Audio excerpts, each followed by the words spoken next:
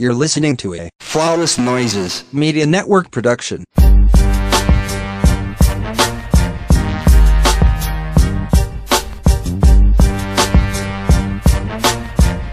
Welcome back to another episode of the Ratchet Ramblings podcast presented to you by Flawless Noises Media. I am one of your hosts. I am Jeremy. I ain't got no AKAs because we got a lot of shit to get to. So I will throw it on over to the other half of the show. What's up, niggas? It is Candace. I don't have any AKAs just because I want to be sure to say happy holidays, but also welcome to hell, Giselle. That first part of the reunion beat your ass. Is Jamal coming? No. Of course not. Yeah. It's what you deserve, bitch. Anyway, we are joined. Welcome to hell, Giselle, bitch. It's what you deserve. It's gonna be a long rest off from the season, bitch, because you're never gonna live it down. And I can't wait to get to Potomac, because, bitch, yo, fake boyfriend, ex-husband, baby daddy, got on Facebook Live and embarrassed you even further. To say a whole bunch of fucking nothing. And I want to talk about it, bitch. And I hope that you cried yourself to sleep in your Every Hue Defunct Beauty foundation that you had left over from care Every hue packages, of bitch. PU. Every hue of we closed. It's the pandemic, girl. Shut the fuck up, blind. I still been buying all my makeup during the pandemic. It's you. It's your hue. It's defunct. The hue of bullshit. That's what it is. The hue of failure. It's ugly. Anyway, we have a guest. Sorry. Because I could get ready to go all day. Come on, Tia, girl. Come on in the door. I was about to say, girl, that's your cue. Oh, my bad. Hey, y'all. This is Tia. You may know me from Twitter as T the Gym, and on Instagram as Tia the Gym. And the only AKA I have is the Man Hater 2020, and I'm out. That sounds about right. Very for fair. You.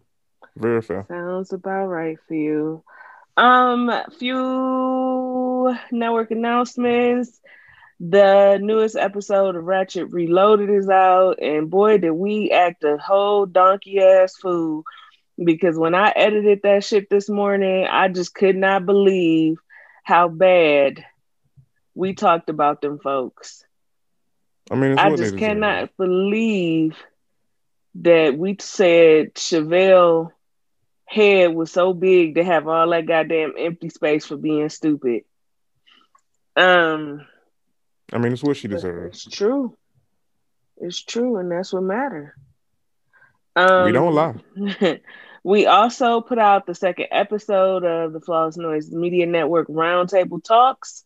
We had special guests, Deasia Ali, aka Brains and Buns, aka one half of the Bad and Boozy ladies, come through and just shoot the shit for us as we prepare to wind out the year and head over into 2021.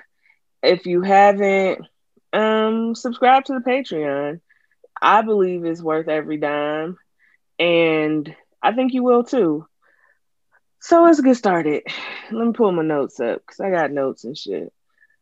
Let's head on down to Houston for Ready to Love, Last Resort, Season 3, Episode 9, Second Choices, Second Chances.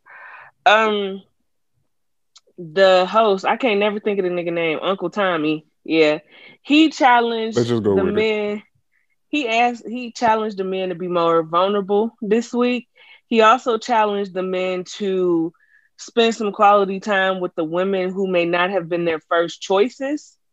And so Jay and Edwin went on dates with their second choices, and Jay went on a date with Winter, And he finally makes it perfectly clear to her that while he likes her, he don't like her how he liked Joy.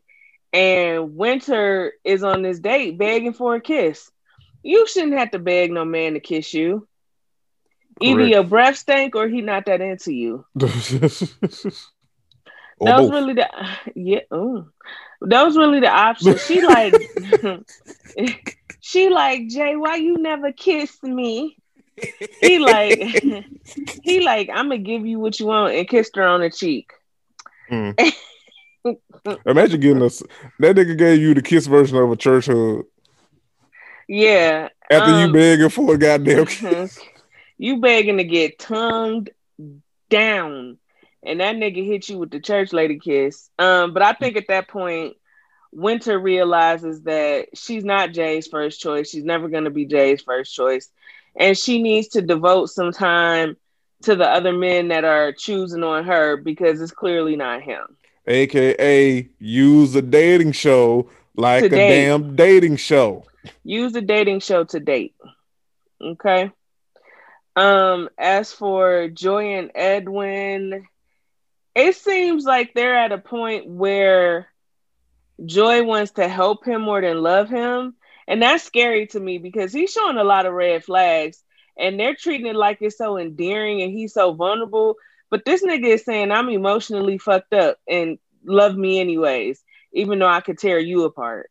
Right. And I don't like that. Get your ass in, get in therapy. I'm glad we on the same page because he said that shit, my flags went up like, oh, this nigga is basically like some toxic R&B ass shit. Like, I'm fucked up emotionally inside, but love me through it anyway, baby. No, nigga, you need to be in somebody's goddamn therapy. You need to be on somebody's couch. Yeah, absolutely. Or your own because pandemic. But virtual therapy, nigga, you need to be talking to somebody. Exactly. But you're not ready to love right now. You're ready to be on somebody's goddamn therapy. Absolutely. Something is a little bit off. Yeah. Something is a little bit off, and I'm not sure what, but something is off. And it seemed like at the end of the day, Joy also was kind of giving Edwin the cold shoulder. She gave him a hug, like a church hug, like, oh, come here, baby. Everything gonna be okay. God got you.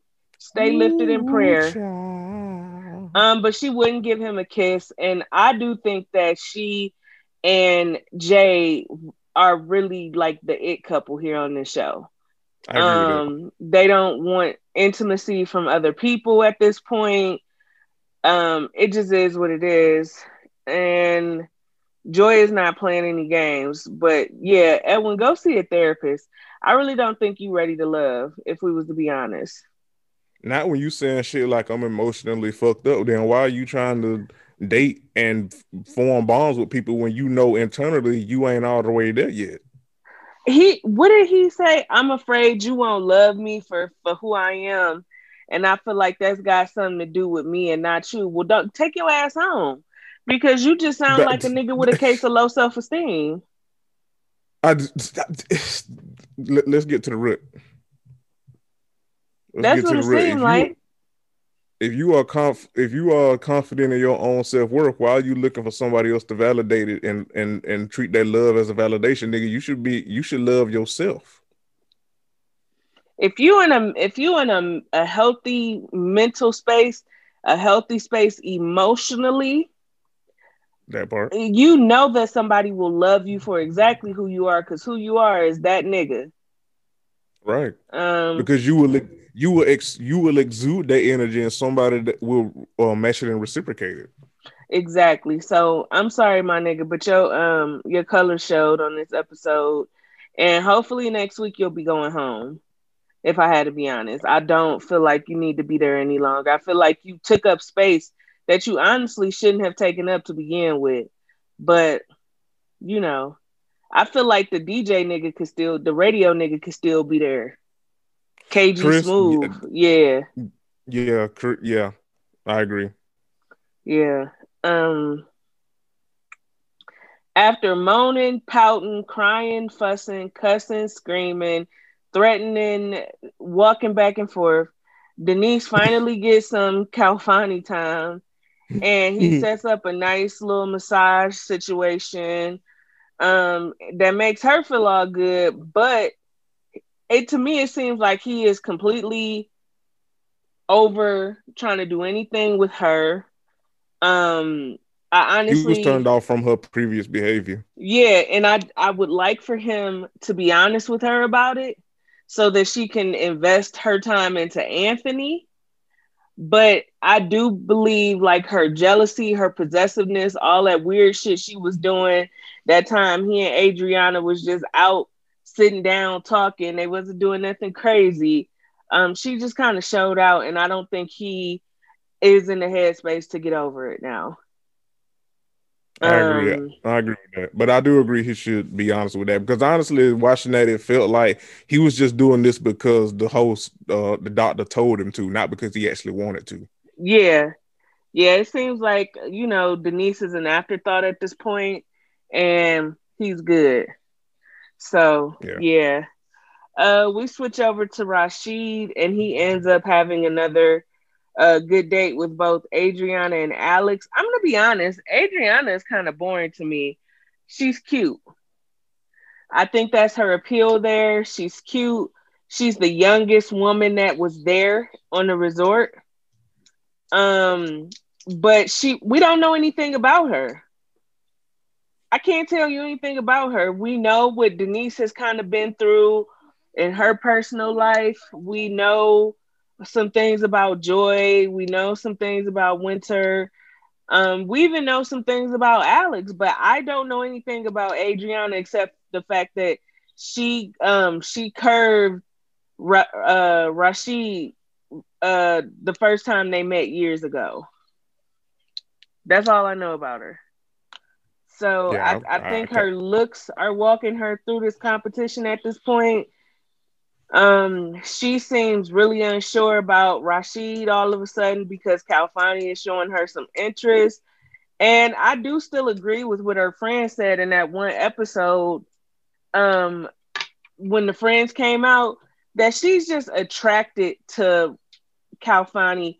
She doesn't really want to be with him. He's just attractive. But the energy she has with Rashid seems like it's a lot more valuable, will go a lot further than what she's doing with Khalfani. But Alex, I think Alex waited too little too late to get to know other men. And it's hurting her. Yeah. Again, when you don't treat a dating show like a dating show, this is what happens. That's exactly what happens. Thanks, London. It's yeah, I don't know. I don't really see it for Alex. She wasn't interesting to me when she and Brian were hot and heavy. And she's not interesting now that Brian is gone. I think it's just her. I think she, while very nice, a cute girl, I feel like she got a lot of emotional baggage and trauma still attached to her about having these walls up and being closed off. And nobody should have to be a masonry to get the walls down to get to know you. Either you in a healthy space to get to know somebody and make the decision if it's panning out or not, or you stay alone and isolated. But nobody's finna do all the damn work. So, I mean, it is what it is. Where else do we see? Even though Jay played Winter with that cheek kiss, she does get some nice little chemistry going with Anthony, and they play badminton and kiss, and it seems forced. It seems like she's trying to make herself feel better because Jay played her. And she's moving on to Anthony, who is just as attractive person, but it's not the chemistry you initially had with Jay. And you got bested on a dating show by Joy. And it is what it is, and shit happens.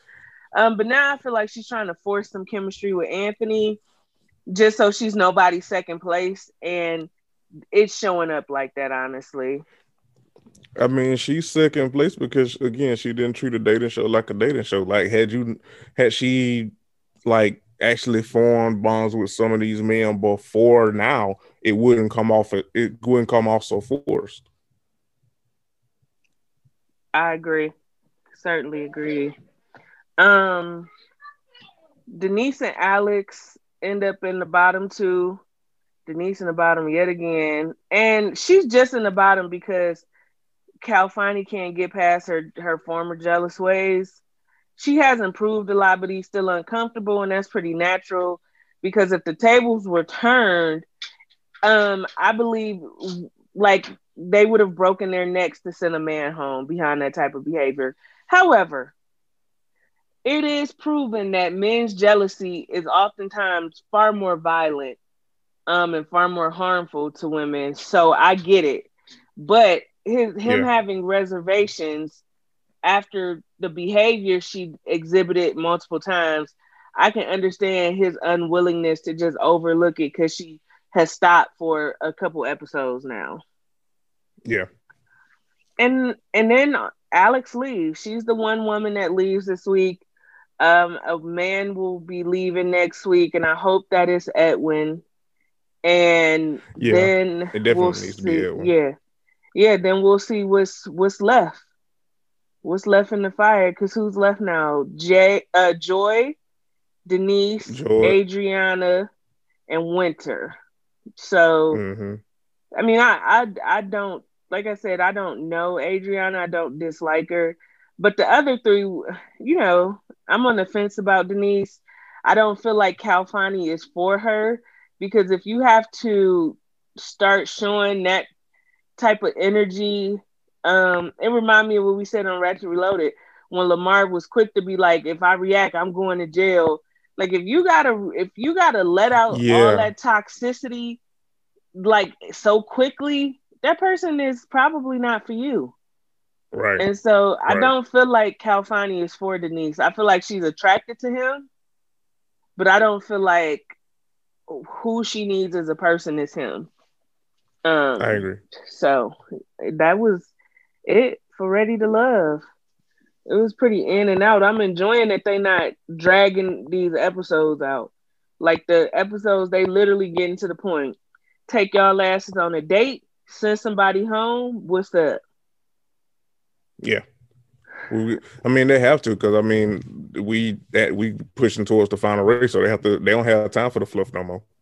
Yeah, no, not at all.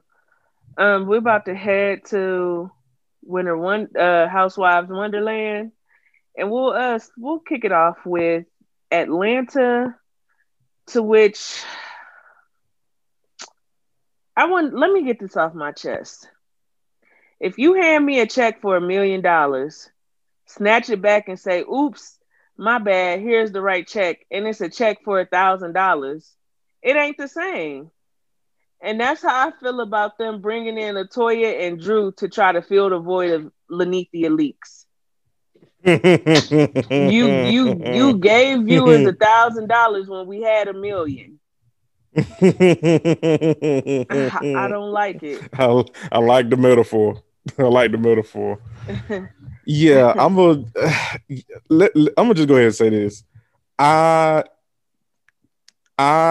We are like 2 episodes in, and I'm already pretty much over this season. Like already, this shit is so dry.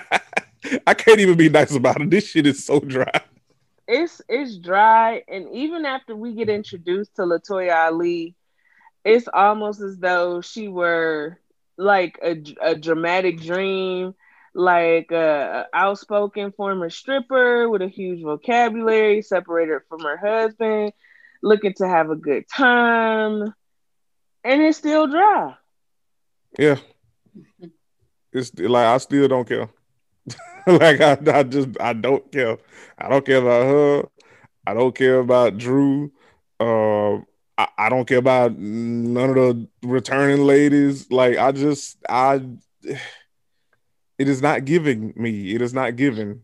Even the shade is dry. When they gave her a Chiron that said Candy's friend that Kenya stole, and it was like, these grown ass women, they can have multiple friends.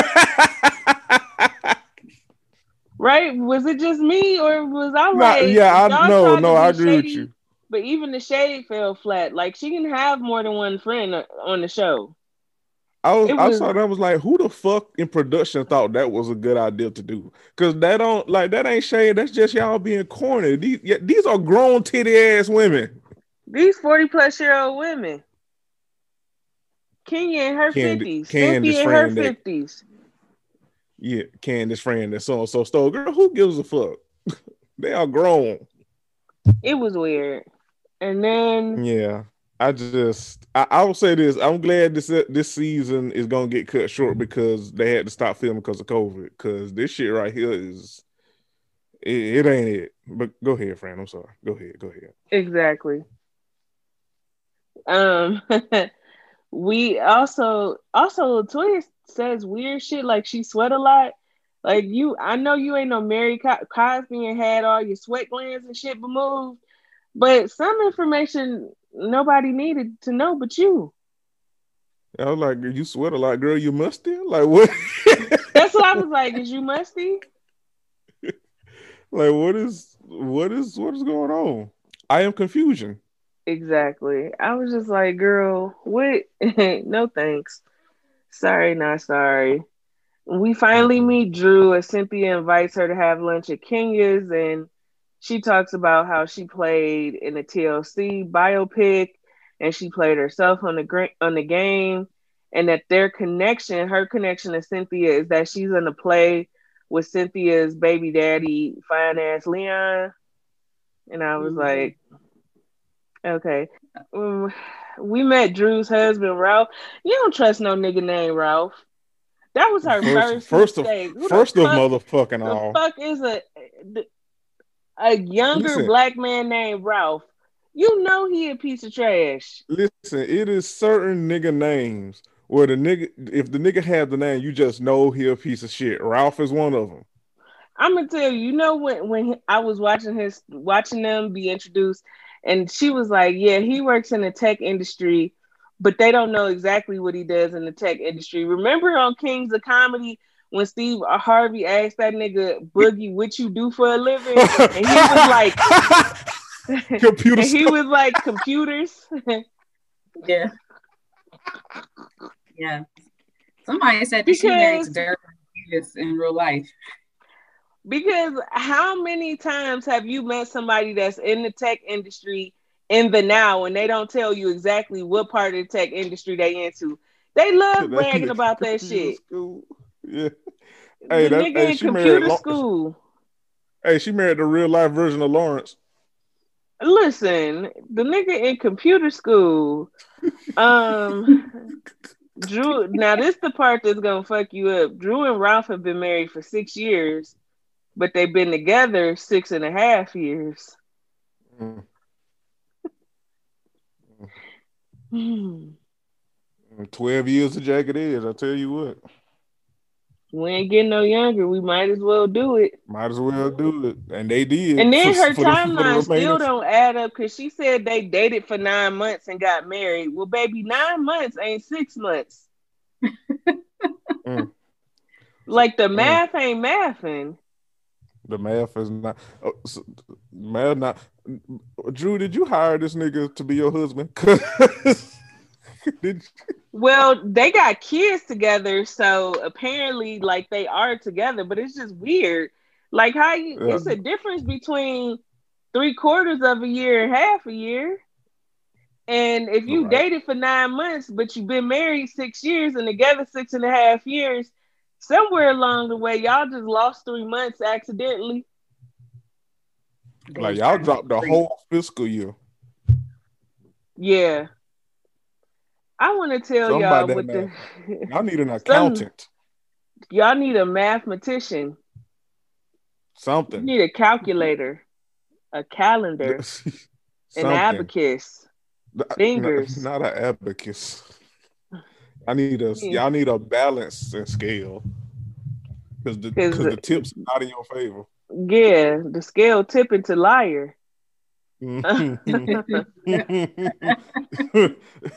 It's giving scammer. Well, they in Atlanta, so Well, Oh well, Of course. well. well, There's truth has been told. that. True. Mama Joyce calling it Covert 19 as they celebrate Riley's high school graduation. That's the gym we needed being dead in the middle of a pontoon. But the True. sad part is she think that's what it's called. We intentionally mispronounce it. She really think it's called Covert 19. Leave it to Mama Joy's trash ass to make me chuckle through this dry ass episode. Because that did make me laugh. It also made me laugh when Ty gave Riley that huge wad of cash that he probably ain't give his own goddamn daughter for a graduation. Well, there is also that. But then Mama Joyce, why Mama Joyce looked like she wanted to steal it? Because Mama Joyce was over there with her fingers wagging. I'll take that. Thank you. Hey, it reminded me of the intro to the Jetsons when with Judy Jetson. Yeah, when Judy took George's Took wallet. the whole wallet. She took the whole wallet and left Riley. That was Mama Joyce. She left Riley with 100 to get some grown woman girdles. George Jetson. This episode was so dry, boy. We laying back at Lake Bailey, where Marlo is over, and Kenya is in her confessional shading Marlo. She said Marlo has really fallen off. Not that she was ever on. She's fallen off into the ocean, into a dragnet. Talking shit about Marlo's outfit. It kind of looked like a fishnet, but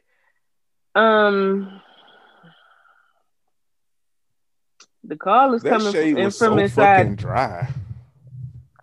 The call is coming from inside the house. Kenya, you have aged a decade just being married to Mark Daly. You don't need to talk about who has fell off. Your skin dry, your hair dry, the way you dressing dry, your personality dry, the way you cry is dry, the way you complain is dry, the way you drive to see your divorce attorney is dry, the way you lie about the marriage is dry. Your shade is dry. Your shade of foundation is dry.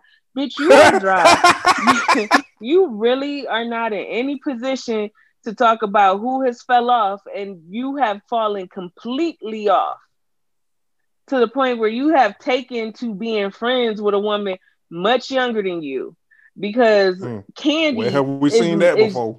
Candy is younger than you. So that means LaToya is also younger than you. And for you to always have been trying to put on this good girl persona, now all of a sudden you want to hang with recovering strippers.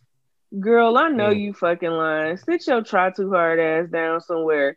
If nothing else, Marlo has always been a good dressing ass bitch. Now don't compete where you can't compare.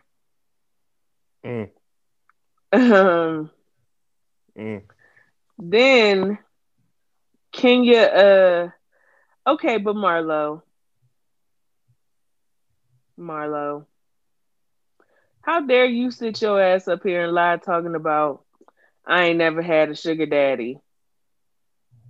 Like, I was like, girl, I know you fucking lying to me. Marlo, that has been your whole personality on this show since your inception on this show. And I'm glad they rolled you are a sugar baby kept by old white men.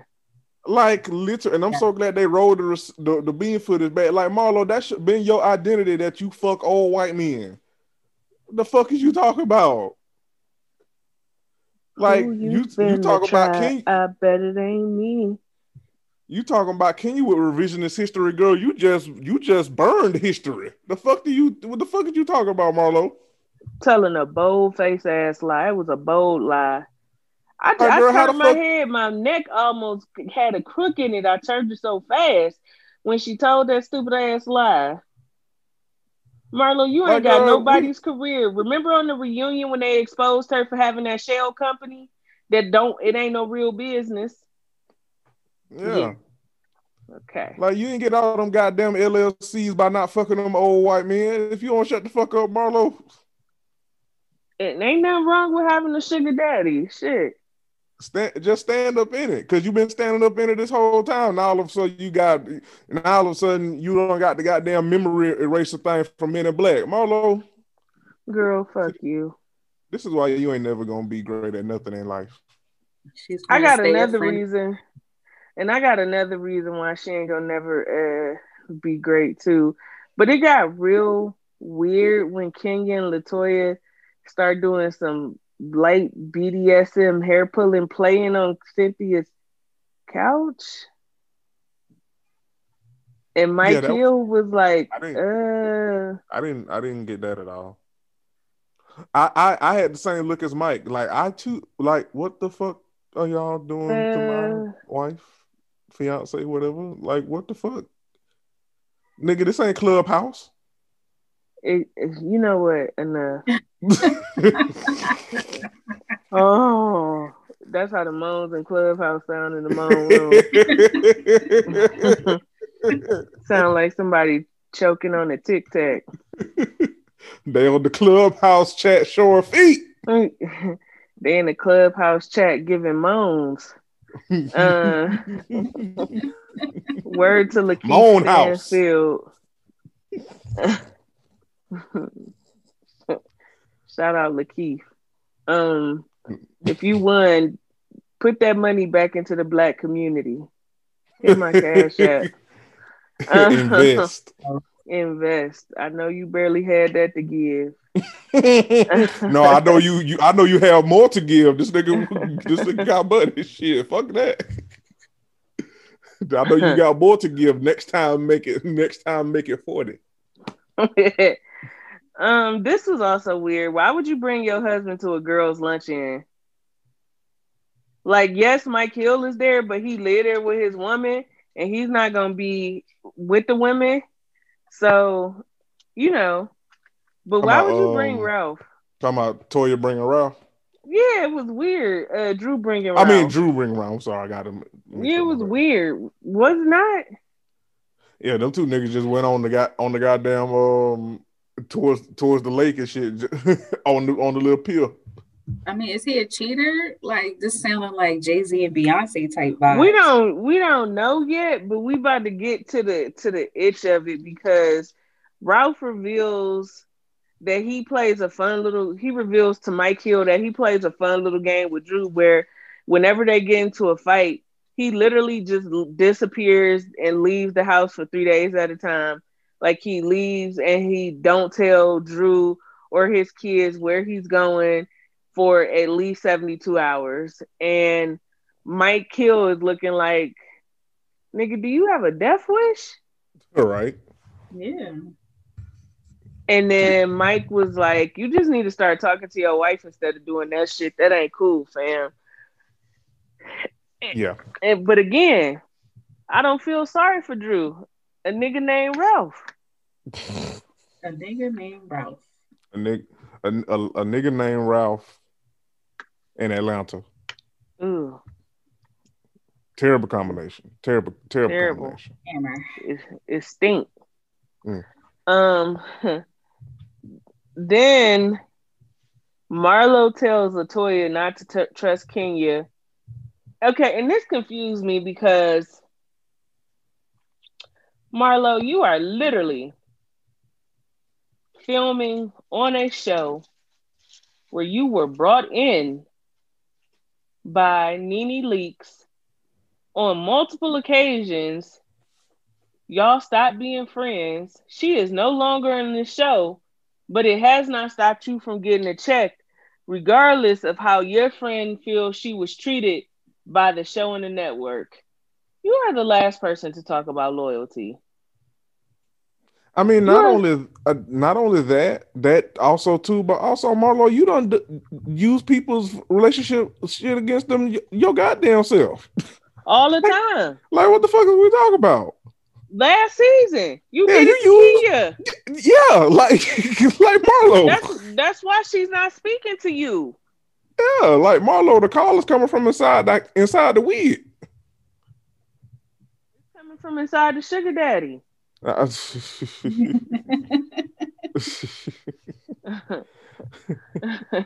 powder is coming from the sugar daddy. Exactly. Then Drew and Latoya are arguing about the definition of separation. Sit y'all both bozo asses down.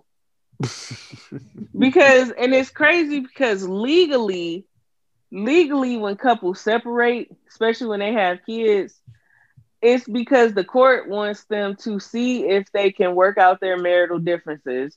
They literally do not be like, yeah, go on and separate so you can get you some dick.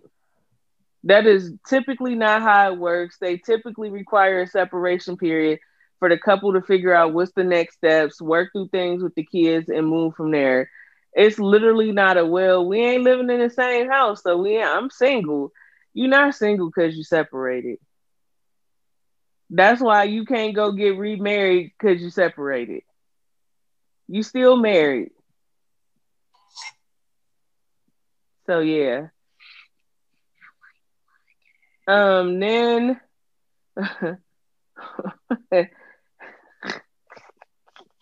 Is that London whispering? yeah, she wants some water. Yeah. Mommy, I want some water. Ralph revealed that when he left the last time for 3 days to go to the air quotes beach, he crossed the state lines and went to Tampa, Florida. Friend, how far is Atlanta from Tampa? Can we? I want to say like 6 hours. Okay. I think. Okay. I'm pretty sure 6 hours. He needed his ass whooped for 6 whole hours straight. Yeah. He played a hug out their face. He needed his ass whooped for 6 whole hours. Maybe 12, going and coming. Go ahead, friend. First of all, in what world right on, like 6 hours and 30 minutes. Yeah. But in what world do you just up and leave your spouse and cross state lines because you just need to get away? And you don't know, like if you stay there, you don't know what you might say or what you might do, and it's just so toxic. And nigga, if you need to do all that, then why the fuck are you with her in the first place? Because he'd probably be homeless without her. Well, there's also that. Shelter. Points were made. Thank you, Tia. Points were made. But yeah, like the whole episode was dry, but this was probably like the highlight of the episode. Like this is what they showed like throughout like the clips or whatever. Yeah, like, the way they was flashing back because it was their anniversary. Then they flashed back to the arguments and shit like this. But my thing is like, he just say you got another family. Cause he used that weird "woe is me" ass shit, talking about I'm building a generation. Man, I'm under pressure. Cause the world where we came from ain't nothing, and we need to succeed. And I got to get it out the mud. Yeah, you weird. Like you just cheating on your wife. That's all it is. Cause you don't have to drive 6 hours away to get clarity. You can go to Applebee's and have a beer. Nigga, if you wanted, you live in Atlanta, Follies is right there. Magic City is right there. If you just want to get away and see some ass being shake, Magic City right there. Exactly. Full of shit. And it ain't even shut down because these niggas is losing their goddamn mind. So you could just go to Magic City right goddamn there. Nigga, you cross state lines to get away from your wife because of arguments. Boy, if you don't stop playing, nigga, you are cheating. You've probably been cheating for a while. Probably. Yeah. And that's just what it is. Yep. Ain't got shit to do with you trying to build generational wealth in the tech where you go to computer school. It ain't got a goddamn thing to do with none of that shit. Nothing at all, Boogie. You just a cheating ass nigga. You are a nigga named Ralph. That's it. And that was it for this episode. Dry ass episode. They gonna have to give me something better if they want us to continue to reviewing this, because this ain't it. We We two stretched out episodes more in than this that. Then we we should turned have. we stretched out way more than that than we should have, to be honest. Yeah. Y'all That shit was welcome dry. over there at Bravo, because that shit was dry. Let's head back up to Salt Lake City, episode 6, the Sundance Queen.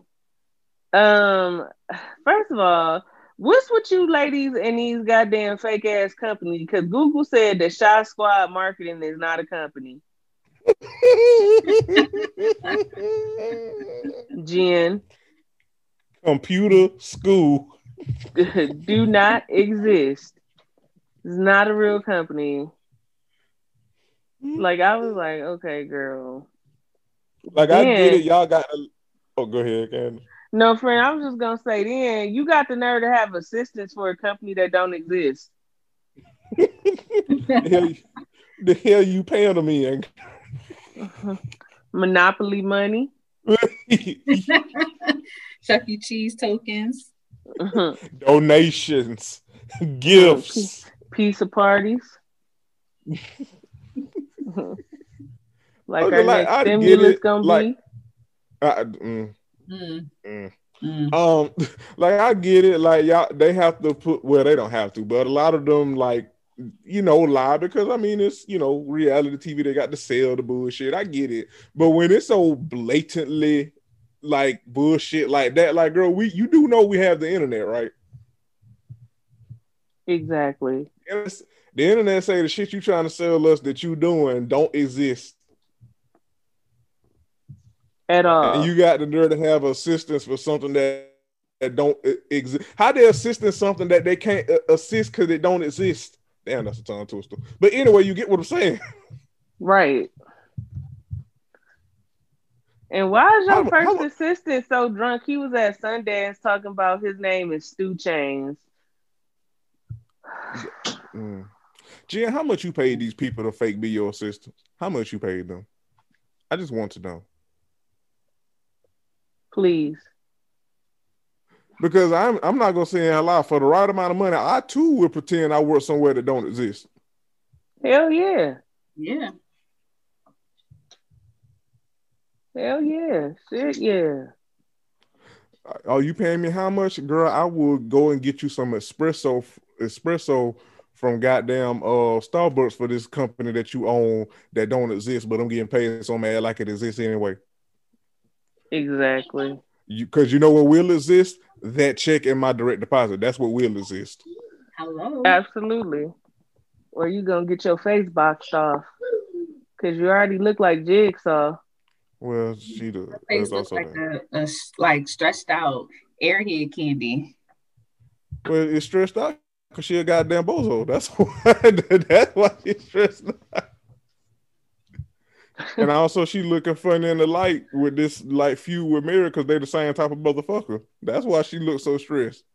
And speaking of, she went to Whitney's house to chill in the hot tub and tried to bring up the Mary shit. And Whitney like, bitch, nope, not today. Not here. Not no how. Not nowhere. Whitney done told y'all old heifers. Whitney done told I'm all y'all about a good time. I'm here for a good time, not a long time. Listen, Whitney done told y'all old heifers that she just want to have a good time and swing on poles. Y'all not finna bother her with this foolishness. At all. And I appreciate that energy. Whitney is the only one that's pretty much tolerable to me. Yeah. I agree. True. Yeah. Then we head over to Mary's, to which this bitch live in an alternate dimension. Like she's not on Earth because she has her housekeeper Charlinda, who is her grandmother's brother's daughter and has been her housekeeper for 20-something years, ever since she came over to Robert's house, brought him a present, fell in love, and never left. And she talking about, I don't know nothing about Charlinda. Girl, that's your cousin. That's your second cousin, too. Yeah. That's pretty high up the blood chain. especially for black people, because first and second cousins, them basically brothers and sisters. Yeah, Correct. and that's who you mostly grow up with too. Yeah, you could tell they didn't grow up together because, first of all, you could tell Mary didn't really grow up around black people because of the wigs. Mm-hmm. Mm-hmm. Yep. But Mary, why And are you bleaching. so weird? Why, Mary? What? Why is Charlinda cleaning her house in scrubs?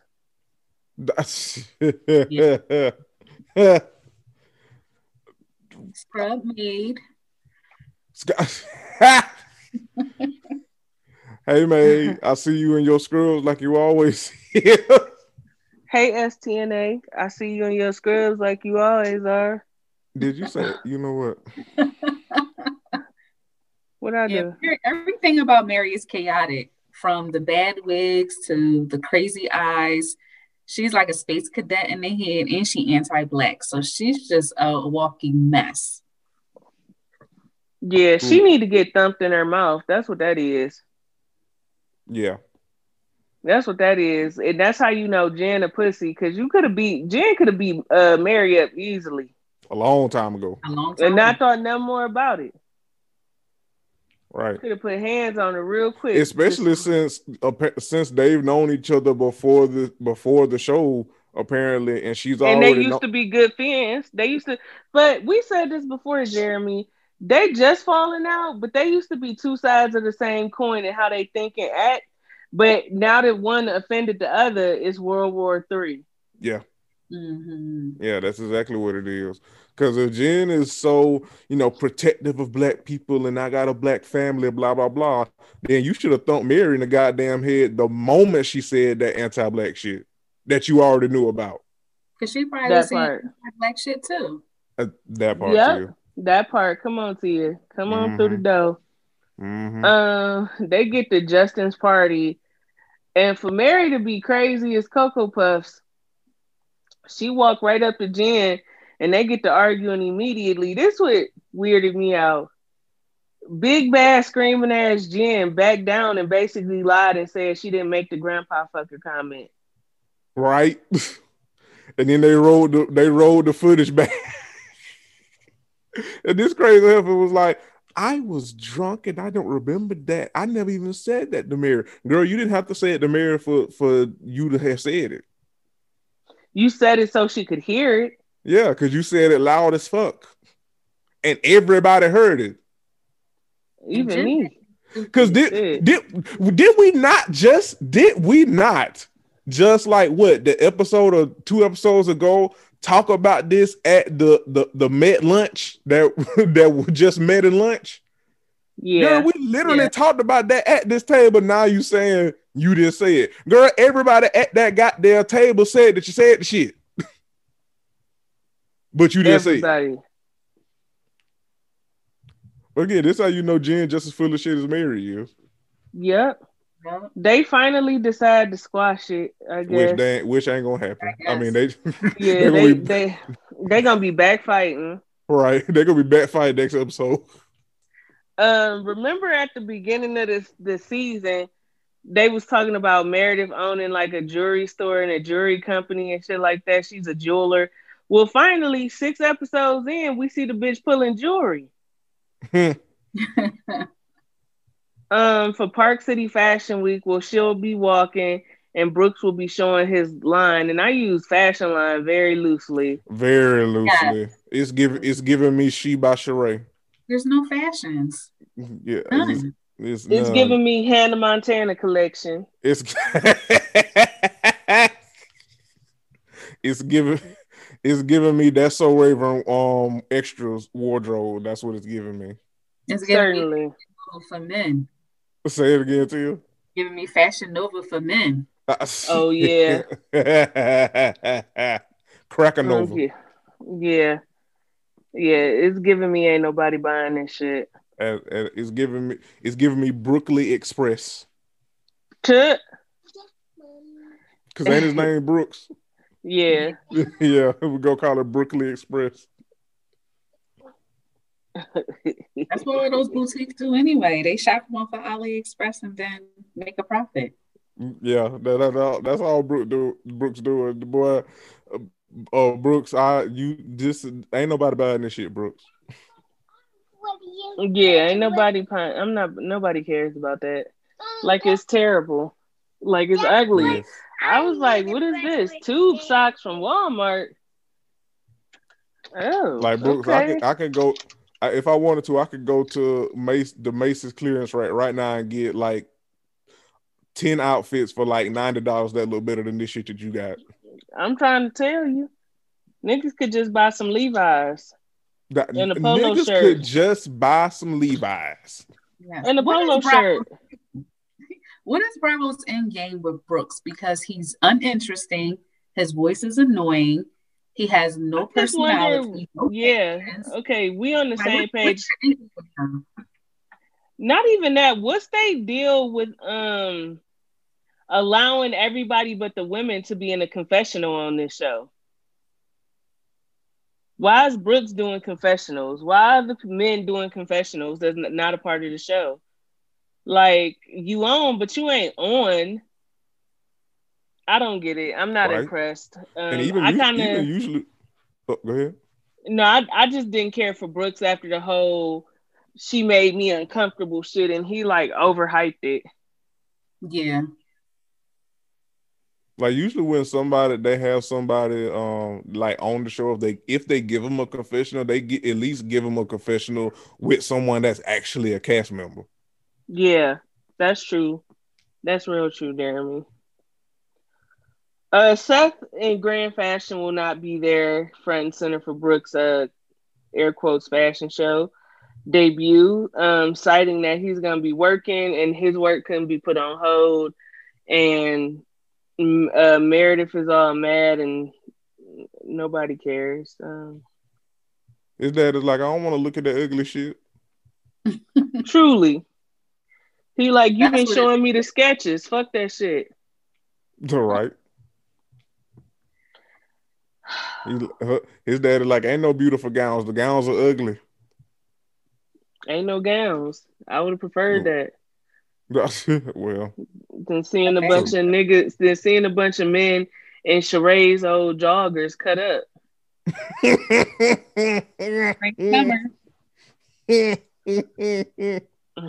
Those shits was ugly. Spring, like summer, I don't know what Brooks had going, but don't let it go again. Keep it to yourself in your pocket, yeah, where nobody can find it. Never say it again. Never say it again. Lisa, my love. That crown for Queen of Sundance, might it be a toy crown? Because it didn't look like you had shit popping at Sundance.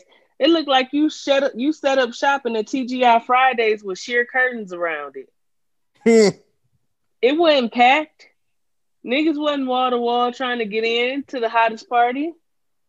And then you did all of that and was ignoring FaceTimes from your kids. You a diabolical bitch, baby. You said, fuck them kids. It's all about Sundance. We can dance. I'm willing to dance with anybody but my fucking kids right now. Dance the night away. As long as I ain't got to see my damn kid.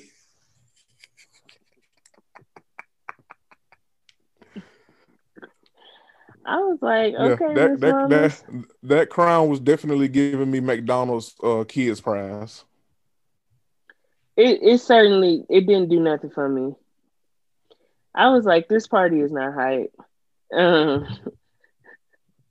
motherfuckers just came by because they ain't have shit to do, not because they actually wanted to be there. Exactly. And then we go to this why every house Jen throw is at her house. Baby, you can't rent no venue. You just always gotta have random motherfuckers walking in and out your goddamn house. If you broke, baby, just say that and stop throwing parties. It's giving broke. Yeah, because you got Lisa throwing VIP parties at Chili's and you throwing VIP parties in your living room, baby. It's giving broke. I don't like it. You throwing parties for other people at your house and making the party that you throwing for other people about you. You bored and lonely. Shafiq, Nafid, Nahid, Tahid, whatever your Muslim husband name is, that nigga must don't be home a lot. Gosh. Hell, he probably be away from her, so he don't have to deal with her goddamn crazy ass personality. Or look at her face.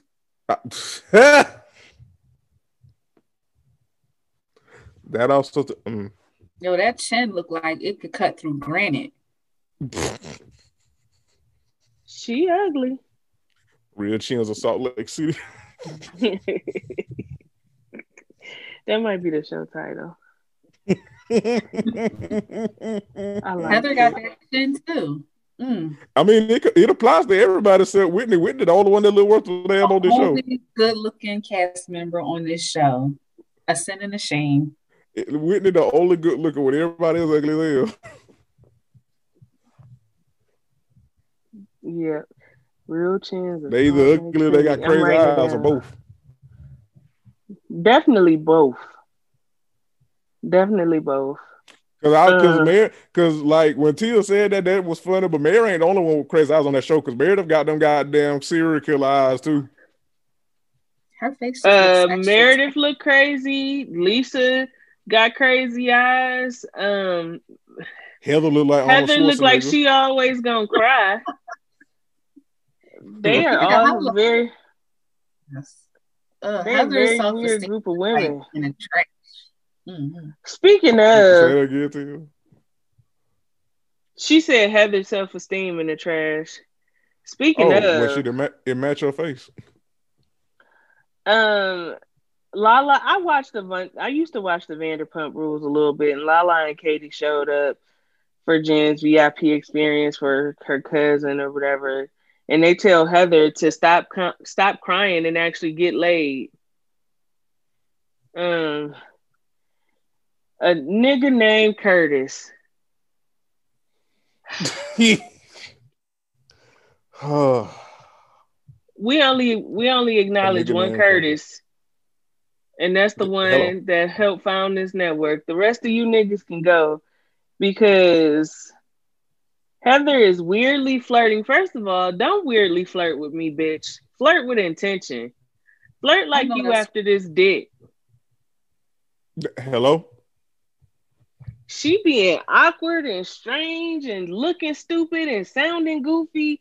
And Curtis just standing there like, bitch, do you want some of this black dick or not? It don't have to be all of this. Let's get the fuck up out of here. And I feel bad for him because they leave together and it's likely going to be some dissatisfaction action. So it's just like, okay, yeah. Yeah. Honestly, that's his own bad for flirting with white women in the first place. Well, yeah, you ain't had no business. Well, they don't really have a big black population out there, so it seems on brand to me. You know, at least an attractive one, because she built like a ring light. Nigga. You get on my fucking nerves. So take the hot setting or the warm setting. the natural light. Take my picture, bitch. You just is out here dumb. Brooks has a meltdown. Yeah, she built like a box of cereal. Her body is the same shape as Chevelle head. All right, that's enough. Let's just move on. Wow. That's enough. Brooks has a meltdown, get to the venue, and Seth is sending some weird video sounding like Dr. Seuss on some 1-2 buckle my shoe. Your fashion show, cuckoo kachoo. Nigga, nobody cares. No, yeah, you don't even care about your own son's fashion show, boy. Nigga, you in the airport mad late. You knew when this fashion show was, nigga. Keep all that shit to yourself, hoe ass nigga. Talking about 1, 2, 3, you got me. Like, nigga, shut up. You are a grown ass man. No, I don't want ham, Sam. I am. Like, boy. Fuck out of here. Sam, I am. Sam, I That was- am. Brooks, these fashions are a sham. Listen, no ma'am, no ma'am. A scam, a scam. Goddamn. That's from H&M and them. I seen it there. Like, what are you doing? We ain't shit. We ain't. It's about to get worse because let's get ready to rumble. Boy. Oh, let me sit up for this. I've been waiting for this. Let me sit up. The Real Housewives of Potomac. The Reunion, Part 1. The bodying.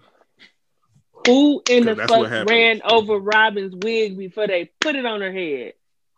Those is tractor trailer marks. Somebody went dirt biking on that wig, Robin. It was not fetch. It didn't look good. It wasn't provocative. It wasn't fashion forward. It wasn't out the box. It was looked ugly like as hell. somebody took your wig and wiped their ass with it. And it's streaky. You and that doodoo smells worse wig, get the fuck on up out of here. I mean, That that week. enough she looked like a Furby in the face, but then you want to have that hairstyle too. Tragic. Most of them yellow tragic gowns as her was goddamn ugly. taxes. Ooh, 90K Robin. Robin. That's her name. Robin. Robin. Bitch, always Robin. robbing the IRS, bitch. You is always stealing from the government, bitch, but getting caught. That's my thing. How bitch. you stealing don't- from the government and your fashion still trash, Robin? Don't make no sense. Usually when you steal, you look to appeal. Okay, come on through the door. You If over the here glove stealing, don't fit, you must have quit, bitch. and you need to quit. Because the Those fashions gowns, don't most fashion. of those gowns was ugly. Yeah, most most of of that- them was though. That was a terrible shade of yellow. And I know we talk about how amazing Black women look in yellow. But like any colors, all colors, and how many variations of shades in a color range, there are proper colors to suit a skin tone. Yes. A lot of those women on that show were lighter, and that yellow just washed them hoes right on out. Yes. Washed them out. The sunshine came I in. didn't even really care for Karen's look. Yeah, nobody really looked good. That was just like never had that shade of yellow again ever. I thought Monique looked nice. I like Candace's dress, even though it was giving me first pageant ever dress. Mm-hmm. But I thought her hair looked really good. I thought her makeup looked good. Baby, Giselle, baby, the menopause coming, Sugarfoot. And your ankles is telling it. Baby, if your ankles is swollen, you just got to do a wardrobe change sometimes. Don't you always supposed to have a backup dress? Ain't that what you? But you ain't a bad bitch, so it don't matter. I imagine was gonna you say, have a backup dress. She wouldn't know nothing about that. Ashley had on one of them dresses that, you know, it looked like if you let the wings out, you could go hang gliding. Mm-hmm. And you ugly pregnant, Pennywise. It just is what it is. But the receipts, collated, color-coded, 3-ring hole punched within an inch of Jesus' hem. Monique Samuels, everybody. She came to play. We quickly get into all the bullshit though, and they do a montage of the best and the worst looks. And Giselle was on the defense early though, y'all. Mm-hmm. Like, she walked in the door on the defense. That's how she knew. I feel like Giselle knew once this season started airing that she would have to prepare to get her ass handed to her at this reunion. because she was defensive from the moment they even brought up how poorly dressed she was, talking about they only talking about it because Karen brings it up all the time. Baby, you have not been able to dress since before Karen made a beautiful mockery of it this season. Because Karen might say things here and there, but as a whole, Karen never really mocked how Giselle dressed, but everybody knew Giselle can't dress. Mm-hmm. And you're going to blame that on Karen. No, baby, blame that on them cheap-ass bedazzled shirts and hats and that PT Cruiser and shit you be wearing, driving in. Can't dress, bitch. All right, I had to step away for a moment. What I miss? Where we at? Where we at in the Dragons? That Giselle can't dress, and she tried to blame it on Karen. But baby, you just can't fucking dress. Listen, the best part about that was that because Giselle does this every reunion shit every season, like, oh, it's just Karen. That's just Karen's opinion, nigga. And they went around the whole goddamn room, and everybody was saying in the most polite way possible, bitch, you can't dress. And fucking Giselle's face, she turned into that goddamn Mr. Krabs meme. Yes, you can't dress. They all was tag teaming her. You can't dress. It just is what it is. And you know what? That's okay. Because what it says to us is it's two types of people that can't dress. You got the Giselle Bryants and you got the Mary Cosbys. The Giselle Bryants, they don't spend no money trying to dress. So you get what you get. And okay.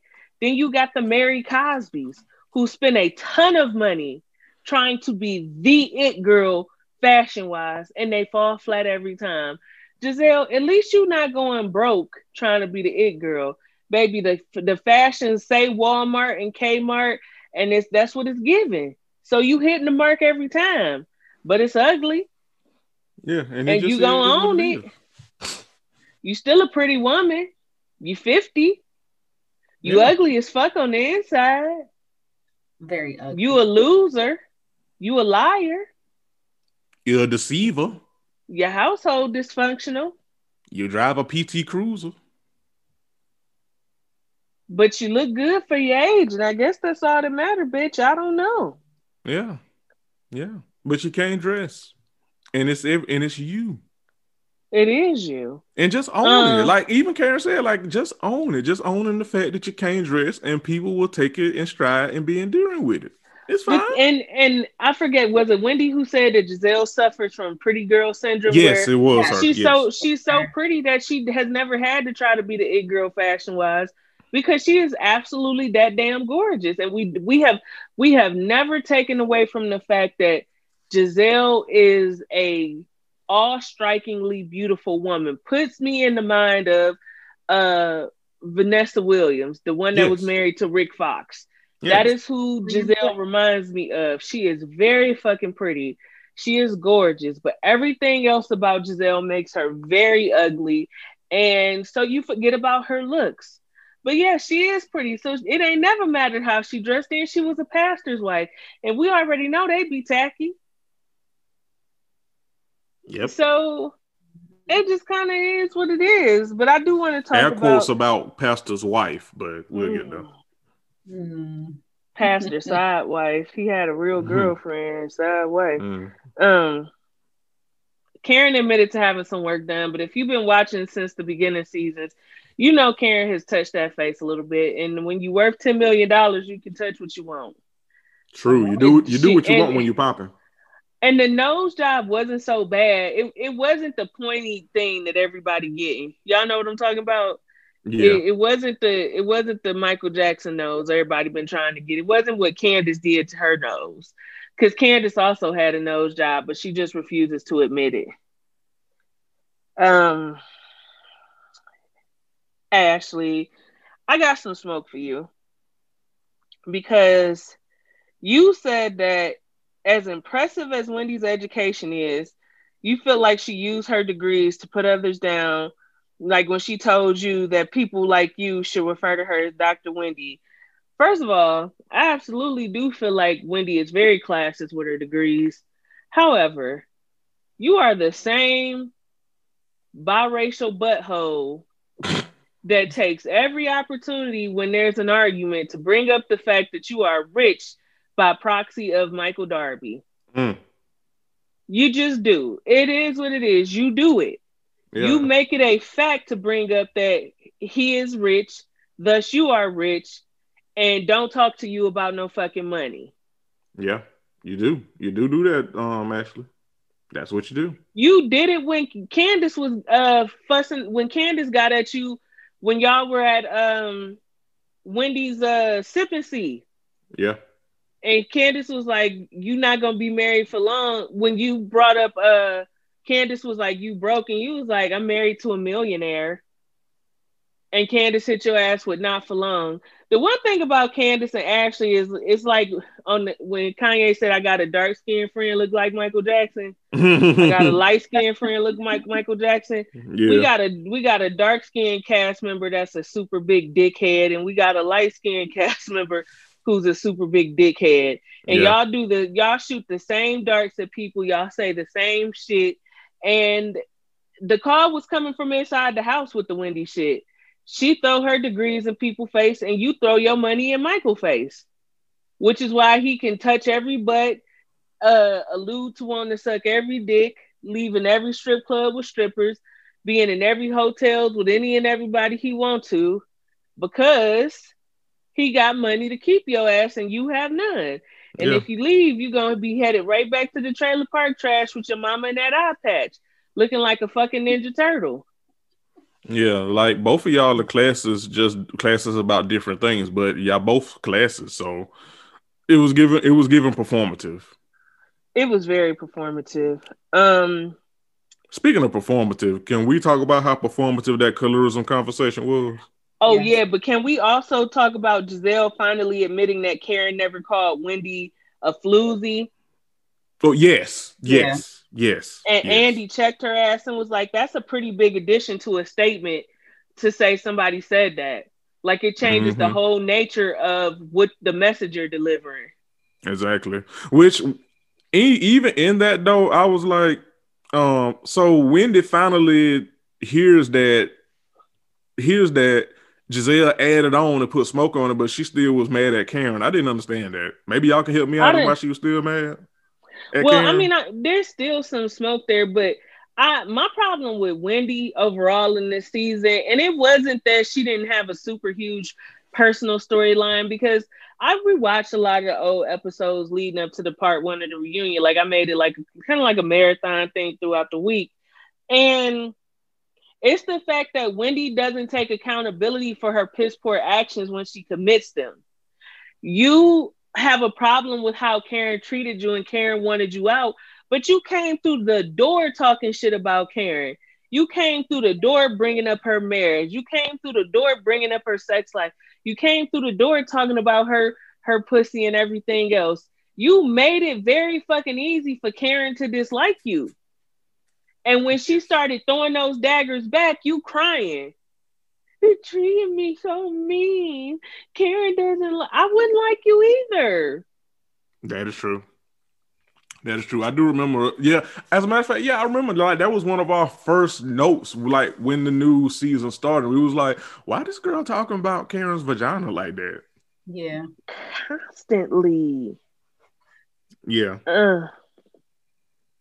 Well, like you said, Jeremy, I thought this was performative. Jermaine from New York City asked.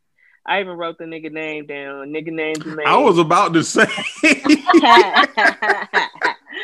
Shout out to you, Jermaine, because you got the steam rolling. He asked if the housewives think colorism could be to blame for why Candace and Wendy are always targeted by fans of social media for being aggressive, and all the ladies was lying, and all every single last one of them. Every single last one was performing, because one, Candace is called aggressive because of Candace's antics on social media.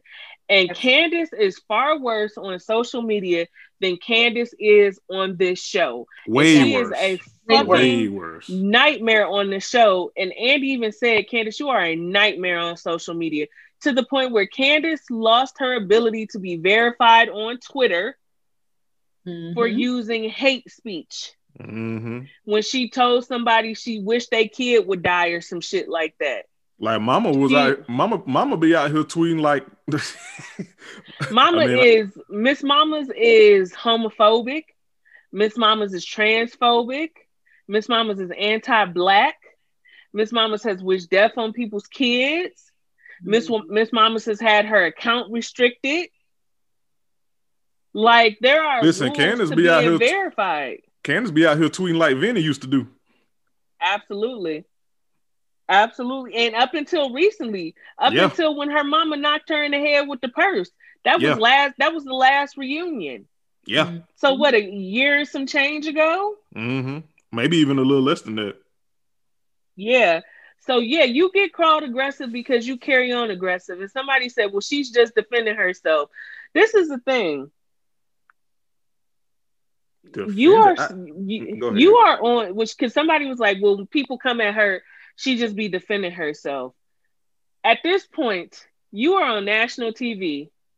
You are building an image off of this TV show that you're on.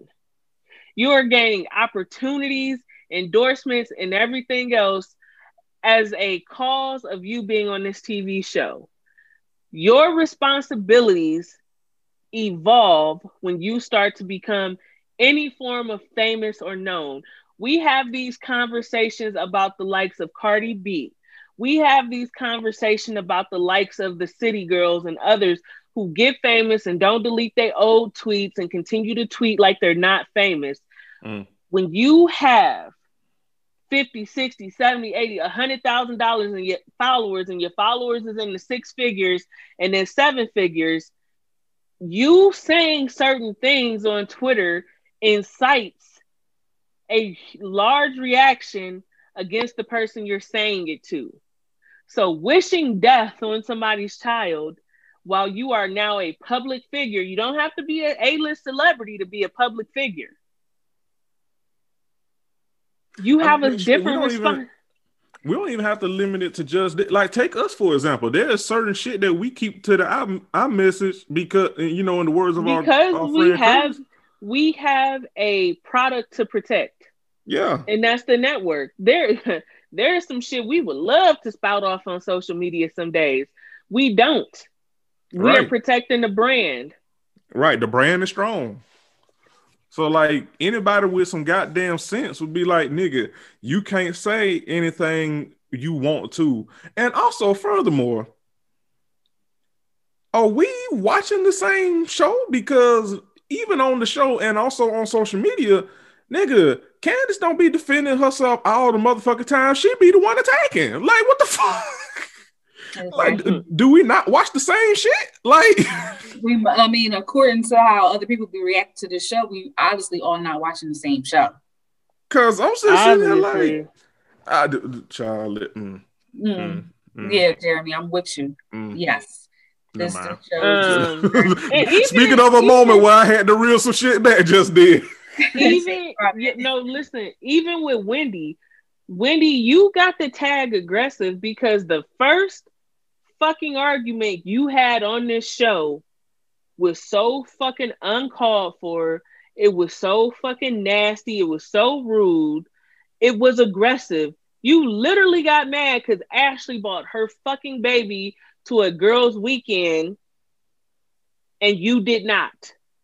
Right. And you spent the whole night harping about it, being mean, being nasty, yelling, getting loud, talking about women like you got to call me Dr. Wendy. Your behavior was aggressive. Calling her a bitch and all types of shit. And don't get me wrong. What the fuck it is. I fucking do not like Ashley. At all. But girl, you was wrong in that situation for no motherfucking reason. It was aggressive. And the thing is, when you the new kid on the block, people are going to pay extra close attention to your behavior. Yeah. Because Candace got that tag put on her first season about her mouth. Which still holds true. Hell, her mouth is why we here. It did not start this season or last. She got that tag for her mouth the very first season she was on here. Yeah. Because she was getting into it with Robin and Giselle and Candace. Like, come on, give me a fucking break. And furthermore, since we're talking about how performative it was, because when they got to saying the aggression about Monique, Wendy,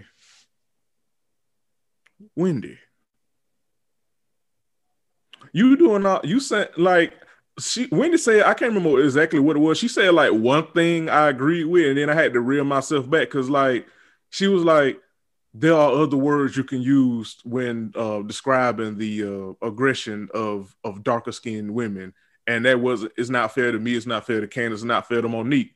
But girl, you the same motherfucker that was joining in calling Monique ghetto and aggressive and all that shit after the fight. So is it Uchiwale or one Mike, Wendy? Yes or no? Because you damn sure was joining with the light-skinned Pharaoh girls, calling another brown-skinned girl ghetto, hood, aggressive, violent, this, that, and the third. So what is the change now? Exactly. For all them damn degrees and all that. This was setting us back, and this why we can't like that was you, Wendy. That was you. We can't do this and we can't do that. Like, come on, man, cut it out. Like all y'all full performing. Of shit. Performing like fuck, and then the light skinned bitch is sitting up there talking about, no, we get called aggressive all the time. No, y'all don't. No, the fuck y'all don't. Y'all do not. Nobody has ever called Robin aggressive. Nobody has ever called Giselle aggressive. Nobody has ever called Karen aggressive. Nobody has damn sure called Ashley aggressive. And Ashley is a motherfucker on this show, and it has been since season 1. Right, and nobody's ever called y'all aggressive. We call y'all messy. Y'all been called bozos. Y'all been called shady. Y'all ain't been called no motherfucking aggressive. And I can give one strong example where Ashley should have been tagged as fucking aggressive, and she was not called as such. When the way she stormed and beat down on fucking Katie when they were on the girls trip last season. He beat down on Katie so bad that Katie fucking left because she was starting to have a mental fucking meltdown. Girl, fuck y'all. No, we're not gonna act like it's the same. And Wendy, no, you're not gonna act like you're all about colorism, because when it's time to sling them ghetto, hood rat, gutter rat, then all that respectability politics bullshit, you right there front and center, bitch. Exactly, because we saw you do it. Again, what show is we watching? Because y'all can't be watching the same show I am. And Miss 4 for 4 Degrees couldn't even come up with a word similar to aggressive or ferocious. Girl, you got all the degrees and you still stupid as fuck. Yes. She ain't no better than people that we interact with on Twitter. Yo, she really is LLC. Elite Education Twitter. Yo, oh my God, she Esquire Twitter. Yep, she certainly is. Well, at least her foundation matched for the reunion. That's all I got for her. For the first time the whole goddamn season. Finally. For the first time ever. Thank God. Stupid bitch. Karen versus Giselle, round 1. Oh, how the sound of sweet, sweet victory. How I love it so. So we get here, and Andy shady too, because he took a sneaky way to this battle. Andy doubles back to discuss Giselle's lack of style. And Giselle says Karen doesn't live in her home, and Karen is like, well, holly fucking Luya. And Karen saying that Ronald McDonald colors don't work for her, and then Giselle talking about there's no orange in her house, so Karen must need her Geritol to kick in. And Karen finally stepped a mud hole in Giselle's ass and told her, bitch, you are 50. Stop trying to talk to me and use ageism like you are 30 or 40 fucking years old. Girl, we are peers. You are 7 years my junior. We are both in the 50 and over club. Miss Mamas. Miss Ma'ams. Shit. Stop it. I'm so glad that Karen did that because I was tired of hearing it. I was like, are you for real, Giselle? No, she's not You for real, but always she speaking believes on her her age, bullshit. and it's not even 7 years. It's like 6.5 years or some shit. Yeah. Their So- birthdays are more close than she lets on. But this is where shit starts to get hot and heavy, and this is when shit started. My heart started palpitating. I got so excited. Karen brings up that Giselle's makeup line, Every Hue, has been liquidated, and the way it punched Giselle in the stomach because Love Giselle it. Bryant has been disparaging about every business venture Karen has let the girls into since La Dame. Giselle said it smelled like old woman perfume. It don't smell good. It ain't gonna sell nowhere. It wasn't a real business. It wasn't a real concept. She didn't own it. She did the same thing with the wig line. She did the same thing when Giselle invited her back to her hometown and was talking shit about the farm and where Karen grew up at. Every single thing Giselle has tried to be open and let the girls be a part of, Giselle has shitted on it. Only for your one business venture to close down, and then people talking about, well, it's because of the pandemic. I ain't had no problem getting Beauty Bakery in the pandemic. I ain't had no problem buying Mac in the pandemic. I ain't had no problem getting makeup in the pandemic. So save that pandemic bullshit for somebody who want to hear it. Every Hue was going fucking bankrupt before the pandemic fucking started. It wasn't on nobody's fucking shelves. Where could you buy it? May I also add, to your point, friend, Karen stuff is still selling in the pandemic. Continue. Karen shit is selling on Home Shopping Network. Karen shit is being sold in Bloomingdale's.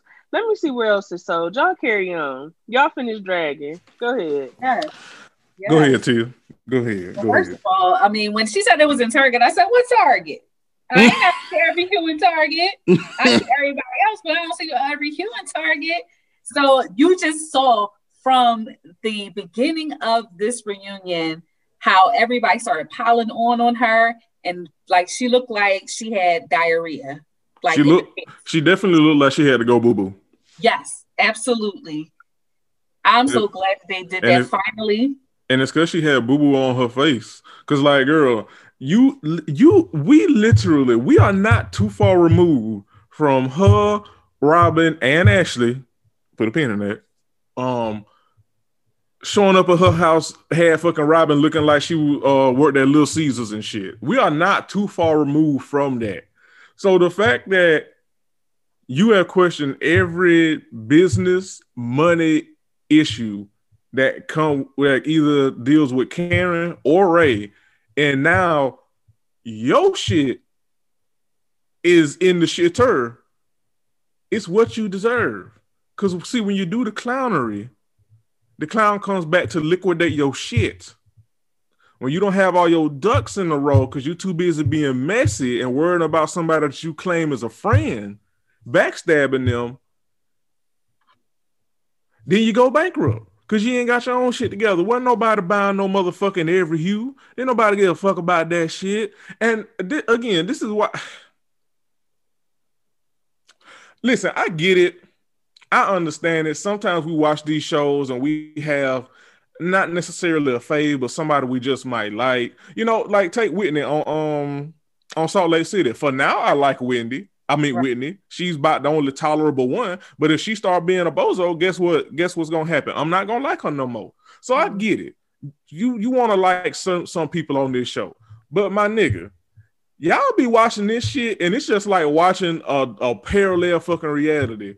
When y'all want to defend these motherfuckers when they just be caught looking the fuck stupid. Nigga, Giselle is caught with her shit not popping, it flopping because don't nobody want to buy that shit. A pandemic ain't got a goddamn thing to do with it. Because if it was solid before the pandemic, if the foundation was there before the panoramic, then it wouldn't have crumbled so easily. Yep. And Karma came to snatch her by her swollen ankles. I love to see it. And it's what she deserves. Yeah, LaDon's still selling in Bloomingdale's, Home Shopping Network, FabFitFun. Her website is up. Her wig line is up, and them wigs is looking good, child. They looking good. Baby Karen, you must have heard the episode where we talked about them wigs, baby. Don't reach out to us. Right, reach out to us. Good. She looks good. You was a lame Giselle, a loser. And I'm glad that Karen took an opportunity to gut punch and gut check the shit out you because you have you've been a hater ass bitch for a long time, and that's why you sitting over there in motherfucking tears with your face swole up, bitch, because your thyroid's acting up. Then Karen continued her all out assault on Giselle. She brought up the very current rumor in tea that Jamal just had another baby with a member of his congregation, and Giselle says it's not true. She's like, "Oh, that's not true." And then Monique steps into the ring, the heavyweight champion of the world, ding, ding. Monique Samuels. She stepped in to take it home. Binder boom.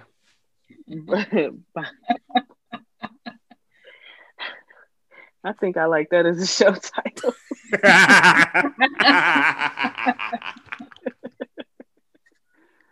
Color-coded binder with everybody's name in it, including hers. That was the part that made me laugh, honestly.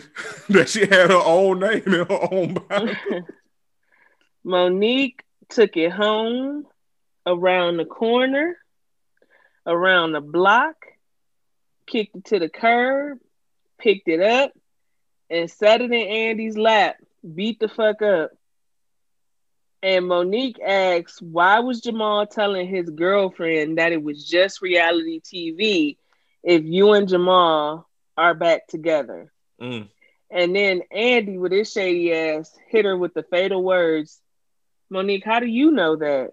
Monique says, well, shit, I got receipts. Let me go in the binder. Monique whips out that document and begins reading text between Jamal and alleged girlfriend, which we all have all seen now in that clip. Monique calls out calls out Jamal's number, and Monique says, since Giselle likes to play dirty, I'll go ahead and return it right now. And in that brilliant moment, that exquisite moment, Andy asked the fatal question that sealed Giselle's fate. Is that his number? And what can only be described as a moment of utter stupidity, Giselle says in a panic look, because it looked like for a split second she wanted to lie but couldn't come up with nothing. Mm-hmm. She admits that is indeed. No. Do you say it like her? Yeah, that's his number. That's his number. That's his number. And Candace replies, well, that's unfortunate. Speaking of which, the other brilliance in that moment for me go ahead, friend. We on the same page. Because speaking of which, Candace little pea-head ass, while Monique is beautifully dragging Giselle by her goddamn non-existent fragrance, her little pea-head ass try to jump in like, why we even listening to this bitch? Why we even listening to this trash? And Monique pays her absolute dust and keeps on reading literally and figuratively. Mwah! Beautiful. And Monique continues to read and, basically says that while your boyfriend is slinging his big D all around in Atlanta, you worried about my family, you bringing up my family, but Pastor Holy Whore doing what the fuck he want to do, and you sitting in our faces fucking lying about it. She said every fucking season you on this show with a different man behind you on the season. I hope he's sitting behind you tonight. And Karen comes back for the slam dunk and says, is Jamal coming? No. Of course not. Beautiful. It was like Miami Heat, Dwayne Wade, and LeBron on a fast break dunk. I wanted to talk about this because I don't think people realize the level of disrespect that it could come off to be when you don't have that type of rapport relationship with somebody. Giselle is from the South. Giselle is from New Orleans. Yep. She's from Creole girl. Yep. Chris Samuels, if I'm not mistaken, is from Alabama. Yep. Good old big old Southern Alabama man. Yeah. There's a history behind calling black men boy in the South. Yeah. Historically, that is a form of disrespect. Yes. That white men and white women put on black men to degrade them, to dehumanize them. Would you say to me, boy? Giselle purposely going out of her way to call Chris big boy. She knew what she was doing. And I'm very, very tired of y'all playing stupid. Well, he is a big guy. Call him big man. Call him big Chris. Or just shut the fuck up. Call him Chris. Or don't speak on him, period. Because like shutting the fuck up is always an option. If you notice, Giselle has never given any other husbands, with the exception of calling Ray Uncle Ben because he's old. But for the most part, she even still calls Ray Ray. Giselle has never given the other husbands disparaging fucking nicknames. She has never called Juan cheating boy or broke boy. She's never called Eddie. House, but yeah. She's never called Eddie African boy. She's not calling Ray old boy, senior citizen boy. Michael Darby is an assaulter. I don't see her saying, where's assault boy at? Where's rapey boy?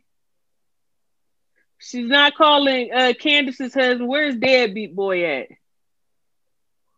The intention in which she calls Chris Samuels everything but Chris Samuels is just that, it's intention. It is meant to be disrespectful. We're talking about two people from the South. Like, come on. Y'all can play in other people's face. Y'all can defend Giselle if you want to. That's on you, but that's disrespect. Right. Because for you to not like Monique in any capacity, you have no reason to even be speaking on her husband. I don't want to, if I don't like you, I don't want to speak on you, let alone your spouse. My thing is, like, I'm not saying Candace is wrong. I just wasn't taking it to the level that she was. I just have my thing is this, and it's very basic. You can always just shut the fuck up. And Giselle does that. It's only two husbands Giselle picks at, and it just so happens that the two husbands she has picked at are also husbands to the wives of who she's picked at, and that is Karen and Monique. She ain't been a bitch to Juan. She ain't been a bitch to White Chris. She ain't been a bitch to Eddie. She ain't been a bitch to nobody's husband except Karen's husband and Chris's husband. I mean, and Monique's husband. Them the only goddamn two. Micah Darby is a whole goddamn predator. Yeah, but even then, she don't call Ray Huger boy. Like, there's an intention behind that. It's meant to be demeaning. Like, Giselle is a motherfucker, and I'm tired of people acting like she's not. Like, yes, she's a very pretty woman, but inside she is very rotten. She is very rotten. Because I want to bring something up because shout out to Stephanie from Mocha Minutes. She brought up the Sharice situation and the Kendall situation when Giselle was dating Sherman. And here's the thing. If we recall, And sometimes you gotta go back and watch, gotta do your Googles on all the after shit, all the fallout after the effect. Charisse brought Kendall on to film initially because she and Giselle were not friends and she was trying to get under Giselle's skin. Kendall and Monique took a liking to each other and started to hang out. And Monique invited her to a charity event she was throwing, and Kendall came. To act like Monique committed the ultimate offense against Giselle when Giselle has stated from the very season Monique came on that she did not like Monique. What loyalty did Monique owe Giselle? They were not friends. They have never been friends. They have always been cordial at best because they worked together to film this show. Charisse is a nasty piece of work. And Charisse was doing the same thing to Monique that she did to Giselle. And I need everybody to recognize it. She brought Kendall on to try to hurt Giselle. She was trying to get Gigi in the mix to hurt Monique. That's it. And Giselle is a whole 50-year-old fucking woman, and so is Charisse. And they don't know if they friends or fucking enemies. And Charisse knows she brought that woman. She brought Kendall on because didn't we see the proof of that too, friend? The pictures of Kendall and Giselle hanging out together when Giselle lied and said her and Kendall was never friends. Cordial at best. Wasn't that a couple of seasons ago? Yeah.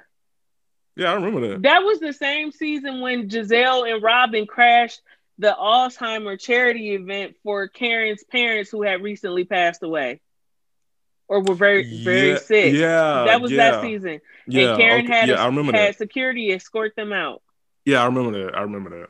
Mm-hmm. Yeah. So I'm very tired of everyone acting like Monique did something so god awful to Giselle. First of all, if we're not friends, I don't have to cultivate my friend in my social circle to please you. You don't give a fuck about me. So what Karen concern do I need to have for you? You was calling me homeless the first episode that I was on the show. I'm gonna keep it honest. I'm gonna keep it as G as I can. All what Candace just said, notwithstanding, nigga, you don't even have to like connect all the pieces to previous seasons, although it does provide context. Nigga, you could just see with your fucking eyes, my nigga. Like, you can just see with your goddamn eyes to see that Giselle is a bitch. Like, let's just say that Monique, if you want to play in folks' face, let's just say Monique is being trash. Is it not the same type of trash that Giselle and her flunky Robin be on since their inception on this motherfucking show? So, like, if anything, they'll be even. Like, what the fuck are we even talking about here? Like, y'all cannot hate Monique this goddamn much for this one fucking fight. Y'all cannot. If you want to like Giselle, that's fine. But just listen, just stand up in the fact. Just say I like Giselle and I don't care for Monique, because it has to be something. Because y'all are not this fucking stupid. You can't be. And if you all seek help, I'm sorry, not sorry, because this is fucking ridiculous. What was you gonna say, Tia? I'm sorry, I didn't even mean to cut Tia off. No, I was just agreeing. I was saying that yes, people definitely are hating Monique all simply because of this fight. Where they was okay with her before up until this fight. That's not even really a fight. I mean, let's be honest. It wasn't. Yeah, that ain't no fucking fight. Let's be honest. It no real niggas who been in the fight know that ain't no fucking fight. But I digress. They call into the fight for the sake of the show, for the sake of white people world and niggas who run their mouth but don't really have the hands to match up with it. But and if anybody who been in the real, that ain't no fight. That was tug of war. Yep. That was tug of war, and it's we getting to the point where I even got a point of a thought about that. Then we gonna scooch on over and talk about Jamal's his Facebook live reaction to all that tea And that y'all being Monique dropped. stupid Somebody about talking that. about Oh yeah. she had stale tea. I don't care if it's iced tea or hot tea. It's tea, and it added up.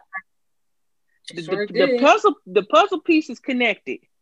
So it don't matter if the tea was hot or cold. The tea was tea, and I'm showing the fuck didn't know about it. Neither did Stale I. to you, new to me. Hello. Let's have this conversation real quick because I'm tired of people grandstanding about this fight. I consider y'all friends. And y'all consider me a friend. We don't always see eye to eye, but never in a million years would we be friends in a public place amongst people that don't really care for either one of us. And I can trust that as my friend, you would not bait me in a public situation the way that Candace baited Monique. It would not get to a point where y'all talking about, well, drag me, Candace, do it. What, you gonna drag me? I dare you, do it. And I, as your friend, am not going to get in a space with you where I want to put my hands on you, period, let alone in a public setting amongst people that don't like us. I say that to say this. By this point in the show, by this point at this tug of war, this push and pull, Monique and Candace were not fucking friends, and it's time to fucking admit it because I'm very fucking tired of Candace playing victim. Monique was like my sister. That was my friend. I'm just so hurt. I was around her kids. I was around her family. I'm hurt. I can't believe that wasn't your friend. She wasn't your friend. Y'all weren't friends. Because friends don't do that. I don't do that to my friends. I would never put my hands on y'all. And I would damn sure never put my hands on y'all in public in front of some people that I don't fuck with. I would never give them the satisfaction. Mm-mm. And I would never bait y'all. I would never dare y'all to a physical altercation because I don't like something you said or did and not discuss it privately and move from there. I would never do y'all like that because y'all are my friends. Candace and Monique were not friends at this point. And let's just call it what it is. And that is more than likely why Monique felt no remorse because she didn't give a fuck about Candace at this point in the show. And that's why it was so easy for Candace to carry on like that because she didn't give a fuck about Monique's friendship. By this point in the show, she texts Monique to tell her she wasn't coming on her podcast. Monique playing sleep when she leaving so she don't have to speak to her. Them barely speaking, barely talking. They weren't friends. And if we being honest, with Candace in her mouth, because, you know, words are just as bad as you physically putting your hands on somebody. She was coming at a pregnant woman last season when Monique was pregnant with her mouth and antagonizing her then. And yeah, she was. Well, yeah, so that's what I'm like, where is all of this? Oh, Candace is the victim. She's the innocent person in the situation. She is not. She's not the innocent person in the situation. And even at this first part of the reunion, for somebody to claim that they have anxiety, they take anxiety medication, they have PTSD from the situation, she was talking cash shit the entire time. They was both throwing jabs at each other, but if you are physically afraid to be around someone, you're not going to antagonize them anymore. So her being bopped upside her head by Dorothy and getting her wig pulled by Monique is still not enough for her to know that her words have consequences for her actions. And you just, like, we can call a spade a spade. You just are not Monique's friend, and you haven't been since that last season when she called you out on your shit when you were showing out at that little picnic situation. Just own it.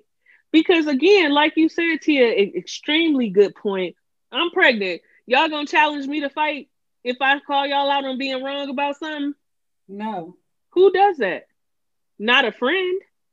We can be honest and say that Candace and Monique were more than likely friends for the show. It looked good that they had teamed up against Giselle and Robin and Ashley, who they didn't really have relationships with. Because Candace came on the season that Ashley was saying that Monique was a raging alcoholic. Listen, I believe that at one point in time they were friends, but they are not friends now. And the breakdown in their friendship was Candace not wanting anybody to hold her accountable for the shit that she said. Because Tia made a great point bringing up that situation when Monique was pregnant last season, because let's not forget, the reason that even happened, well, Monique was like pregnant and all, I'll still drag you, is because Monique at that point was trying to get Candace to chill, because although it is fuck Ashley, although it is fuck Ashley and it was called coming from inside the house, Candace was wilding about her that season. She was. Mm-hmm. And Monique was trying to do what a friend should do and tell her to chill and relax. And Candace didn't want to hear that shit because Candace runs from accountability. That's why, even in this reunion, when Andy said, Candace, you are a mess on social media. She's like, I know. That is not somebody that is taking accountability and heeding people telling her that she need to shut the fuck up. That is somebody reveling and standing up in the fact that they know that they are a fucking mess. They know that they talk shit. They know that they say shit that will make somebody want to goddamn hit them. And when that actually does happen, then she up here crying for 84 goddamn years. And I'm sick of you motherfuckers on the internet playing stupid in my goddamn face, caping for this bitch. Yes. Let's pull up right here, Jeremy. Yeah. Yes. I am sick of it. I am sick of all this goddamn grandstand about this silly ass fight that wasn't even a goddamn fight between two people who wasn't even friends at that motherfucking point. I am a simple ass nigga. I am from the school of talk shit, get hit. I have talked shit and got hit for it, and I have laid a motherfucker out for antagonizing me when I told them to chill. Now, goddamn it, I'm sick of this performing ass shit. I don't know who been performing worse. These heifers on Potomac or y'all on the goddamn internet. On the internet, and if we want to be real, for somebody like Candace who don't have hands to back it up, if you use your words to fight, why wasn't you coming at Monique with your words? You know you can't fight. You use your mouth any other time when you on social media thumb thugging. Why weren't you using your words? Especially because, I mean, at this point, I might be alone in this, but I think that there were some truth to the rumors about the trainer. Just a trainer. But if Candace has all that mouth that she claims that she has, I would have been coming at Monique like that. And also, you missed the opportunity to endorse that wig glue you use, because that wig stayed in place, honey. It didn't shift to the left or to the right. It stayed in place. It got pulled. So that's what I'm saying. Okay, so y'all saying, okay, well, the whole franchise of Housewives is about shading and reading people. So if that's Candace's strong suit, why does she have to cry every 5 minutes after? Come on, Tia. Come on. Like, let's be real. And that's, like, it just frustrated me so much to see people just totally forgetting this, totally have revisionist history. Like, y'all cannot be for real. Just say you never liked Monique. Just say that. I would appreciate that more. I would appreciate it, and y'all stand up and I just don't like the bitch. That's it. I would respect that a lot more than y'all playing in my fucking face about this fucking fight. I really would. Because listen, sometimes you just don't like somebody, and no matter what they do, you never gonna agree with them. I get it. I hate James Harden with a passion. I ain't never gonna like that nigga. I don't give a damn if that nigga said the sky was blue. I would be like, but it's orange though. Some people you just like that, but I stand up in that. I stand up in the fact that I don't like James Harden, and whatever he says, I'm gonna be against it. Cause fuck that nigga. I stand up in it. Stand up in the fact that y'all just don't like Monique and never have, because this shit is stupid. It's stupid, it's silly, and y'all are lying to yourselves and to us. And that's fine if you want to lie to yourself, but leave me the fuck out of it. Cause this shit is stupid. Ain't y'all the same? Listen. Ain't y'all some of the same motherfuckers that be begging for Phaedra to come goddamn back? Now you got Monique up here reading like Phaedra, and now y'all mad. Let's talk about it. Y'all be full of shit. Like, listen. On this show, listen, we have all people that we like and stuff, but we at least try to be fair as best as we can be. We try to be fair and unbiased as best as we can be. And I appreciate we even said, like, nigga, I am from the school of talk shit, get hit, but would I have liked Monique to show some restraint in that moment because it really wasn't worth it? Absolutely. But I'm also not going to condemn her for for trying to drag somebody that was literally enticing and asking her to drag her. And speaking of dragging, since we're going to speak about dragging, let's bring up the situation on the Housewives of Atlanta. At that reunion, when Portia and Kenya got into an altercation verbally, and Kenya was antagonizing Portia, and Portia dragged her by her hair, were y'all calling for Portia to get fired from off of the franchise? Were y'all saying that she was this terrible, horrible person and she needs to apologize to Kenya, or did y'all feel like Kenya deserved it because of her mouth and her position? Because I know to this day I see y'all say that Kenya deserved that drag, and which she did. So what done happened to the rules? What is the truth? What is the truth? The truth is y'all just full of shit.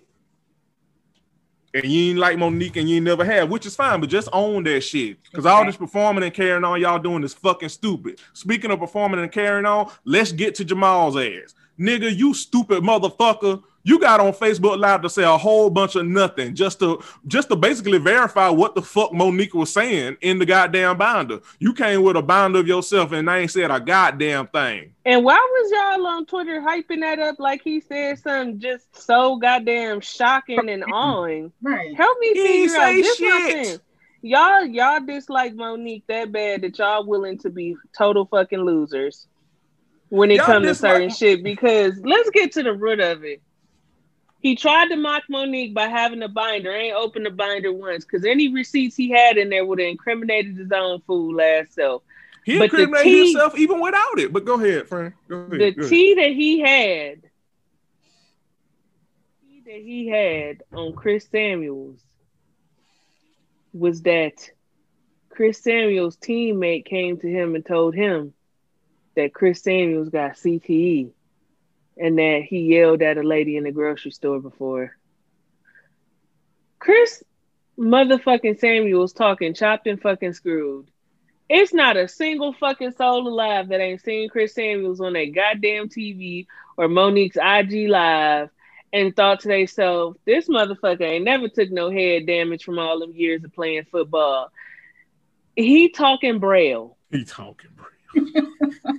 He talks slow than the motherfucker. We know the motherfucker could possibly have CTE, but what makes you saying it so stupid is that CTE cannot be actually diagnosed unless a person has passed away. Yes. Also, nigga, who in the mother of fuck believes that Chris Samuels' ex-teammate came to Jamal fucking Bryant, who he don't know from a can of fucking paint, to tell him that Chris might have CTE? Boy, if you don't stop playing in my fucking face, and the fact that y'all was going up for this shit, when it was like people that's right, literally like here in Atlanta was commenting on and saying like this nigga is it was somebody that literally sat in this nigga's church and congregation, because I think I saved the tweet or whatever, was like, nigga, you was just flirting with me like 2 Sundays ago. And this is the nigga that y'all going up for. I saw multiple tweets of women being like, I definitely used to text with him. Then we got tea from somebody who belonged to one of his previous churches up there in Maryland or DC or whatever, basically saying that it was a big scandal in the church when Jamal Bryant got caught screwing 2 teenagers in the church. Like, all of that has happened before.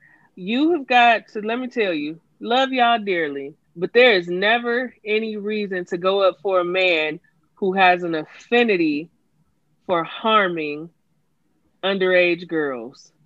Because I tell you, most men do not wait till a girl turns 18 to start trying to mess with them. They typically begin messing with them underage. Grooming. Yes. Y'all I just don't understand. It just disappointed me. They really going out for this ugly man. He is probably the ugliest man of Kappa Alpha Psi I've ever seen in my life. And people want to have babies with him. They want to sleep with him. Y'all really thought that live was going to do something? They ain't do nothing but confirm what Monique had as receipts. That's all that did, and further made Giselle look even more stupid for this man. That's all. Because the thing is, and I said this on Twitter, Jamal ain't say shit because nigga, it's either one or two things. Either you either you did have a relationship with this woman while you was with Giselle and Giselle didn't know about it, or you was cheating on Giselle while you was trying to get your family back together. Nigga, it's literally either one of the two. Either you were single and you had a girlfriend and you also had Giselle, but Giselle just didn't know about it, and she couldn't check you because, again, you single, or you was talking to this woman while you was trying to also get your family back together. Nigga, it's literally one of the two. It's no in between. So either way, you look bad and stupid. He said single people do single things. And that's right. Monique's concern. Because, nigga, exactly, Tia, because, nigga, the point of contention is you saying single people doing single things, but, nigga, the point of contention is you supposed to be with Giselle. That's why we here, nigga. So either, again, you were single and doing your own thing, but Giselle was the last to know, which is bad, or you was trying to get your family back with Giselle, but also had this woman and multiple other girls on the side being single while you in a relationship, which is also bad. Nigga, it literally is one of the two. It can't be both. And the fact that y'all was up here acting like this nigga said something profound when he literally was just further incriminating himself. Listen. I want y'all to leave me alone if this is the type of shit y'all on. I want y'all to leave me alone. I want y'all to go outside and get some air with a mask. But go outside and get some air. Because y'all can't be this damn... Quarantine has made y'all stupid. Unreasonable. Because y'all cannot be going up for Jamal fucking Bryant. You can't be. You cannot be going up for Jamal fucking Bryant. And like this nigga just, he dragged Monique. How? Please explain. Please clarify.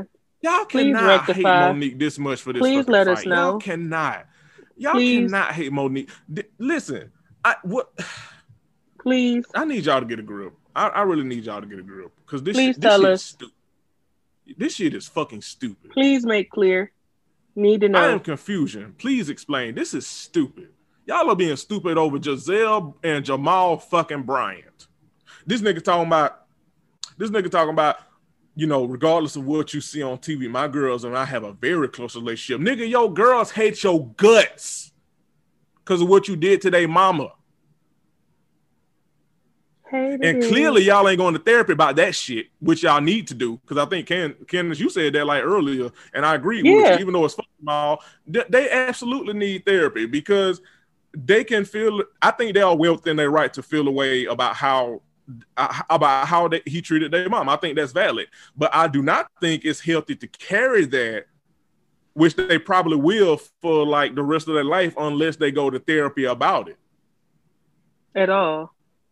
I don't think it's healthy. What you should be doing instead of getting on live, Jamal, with your fake sassy ass, is going to fucking therapy with your daughter. Because, nigga, listen, adults can play stupid, kids can't. They can't hide listen, them girls hate your guts. You can see it in their face. You can tell it in their eyes. They hate your existence, nigga, because of how you did their mama.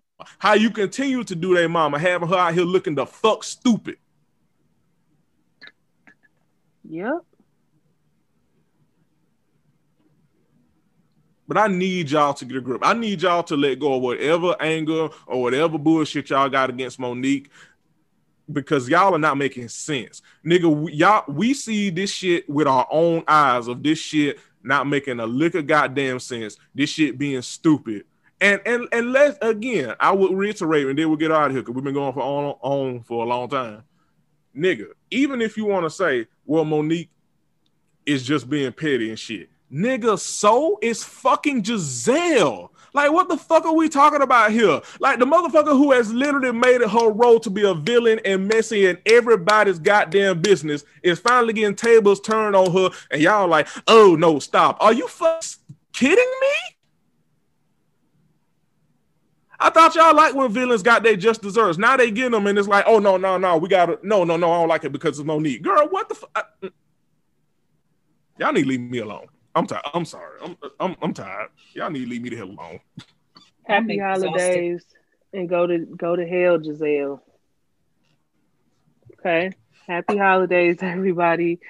Thank you, Tia, for having us on. You can catch Tia on as one half of your co-host on Love Drought Podcast, 1/3 of your co-host on the Insecure Experience. If you're subscribed to the Patreon, and please subscribe to the Patreon. She is my co-host of The Wind Down. Happy holidays. Be safe. Stay in the house. Wear a mask. Wash your hands. You know, all that good stuff. And we gonna see y'all back next week to discuss part 2 of the reunion. Peace, niggas.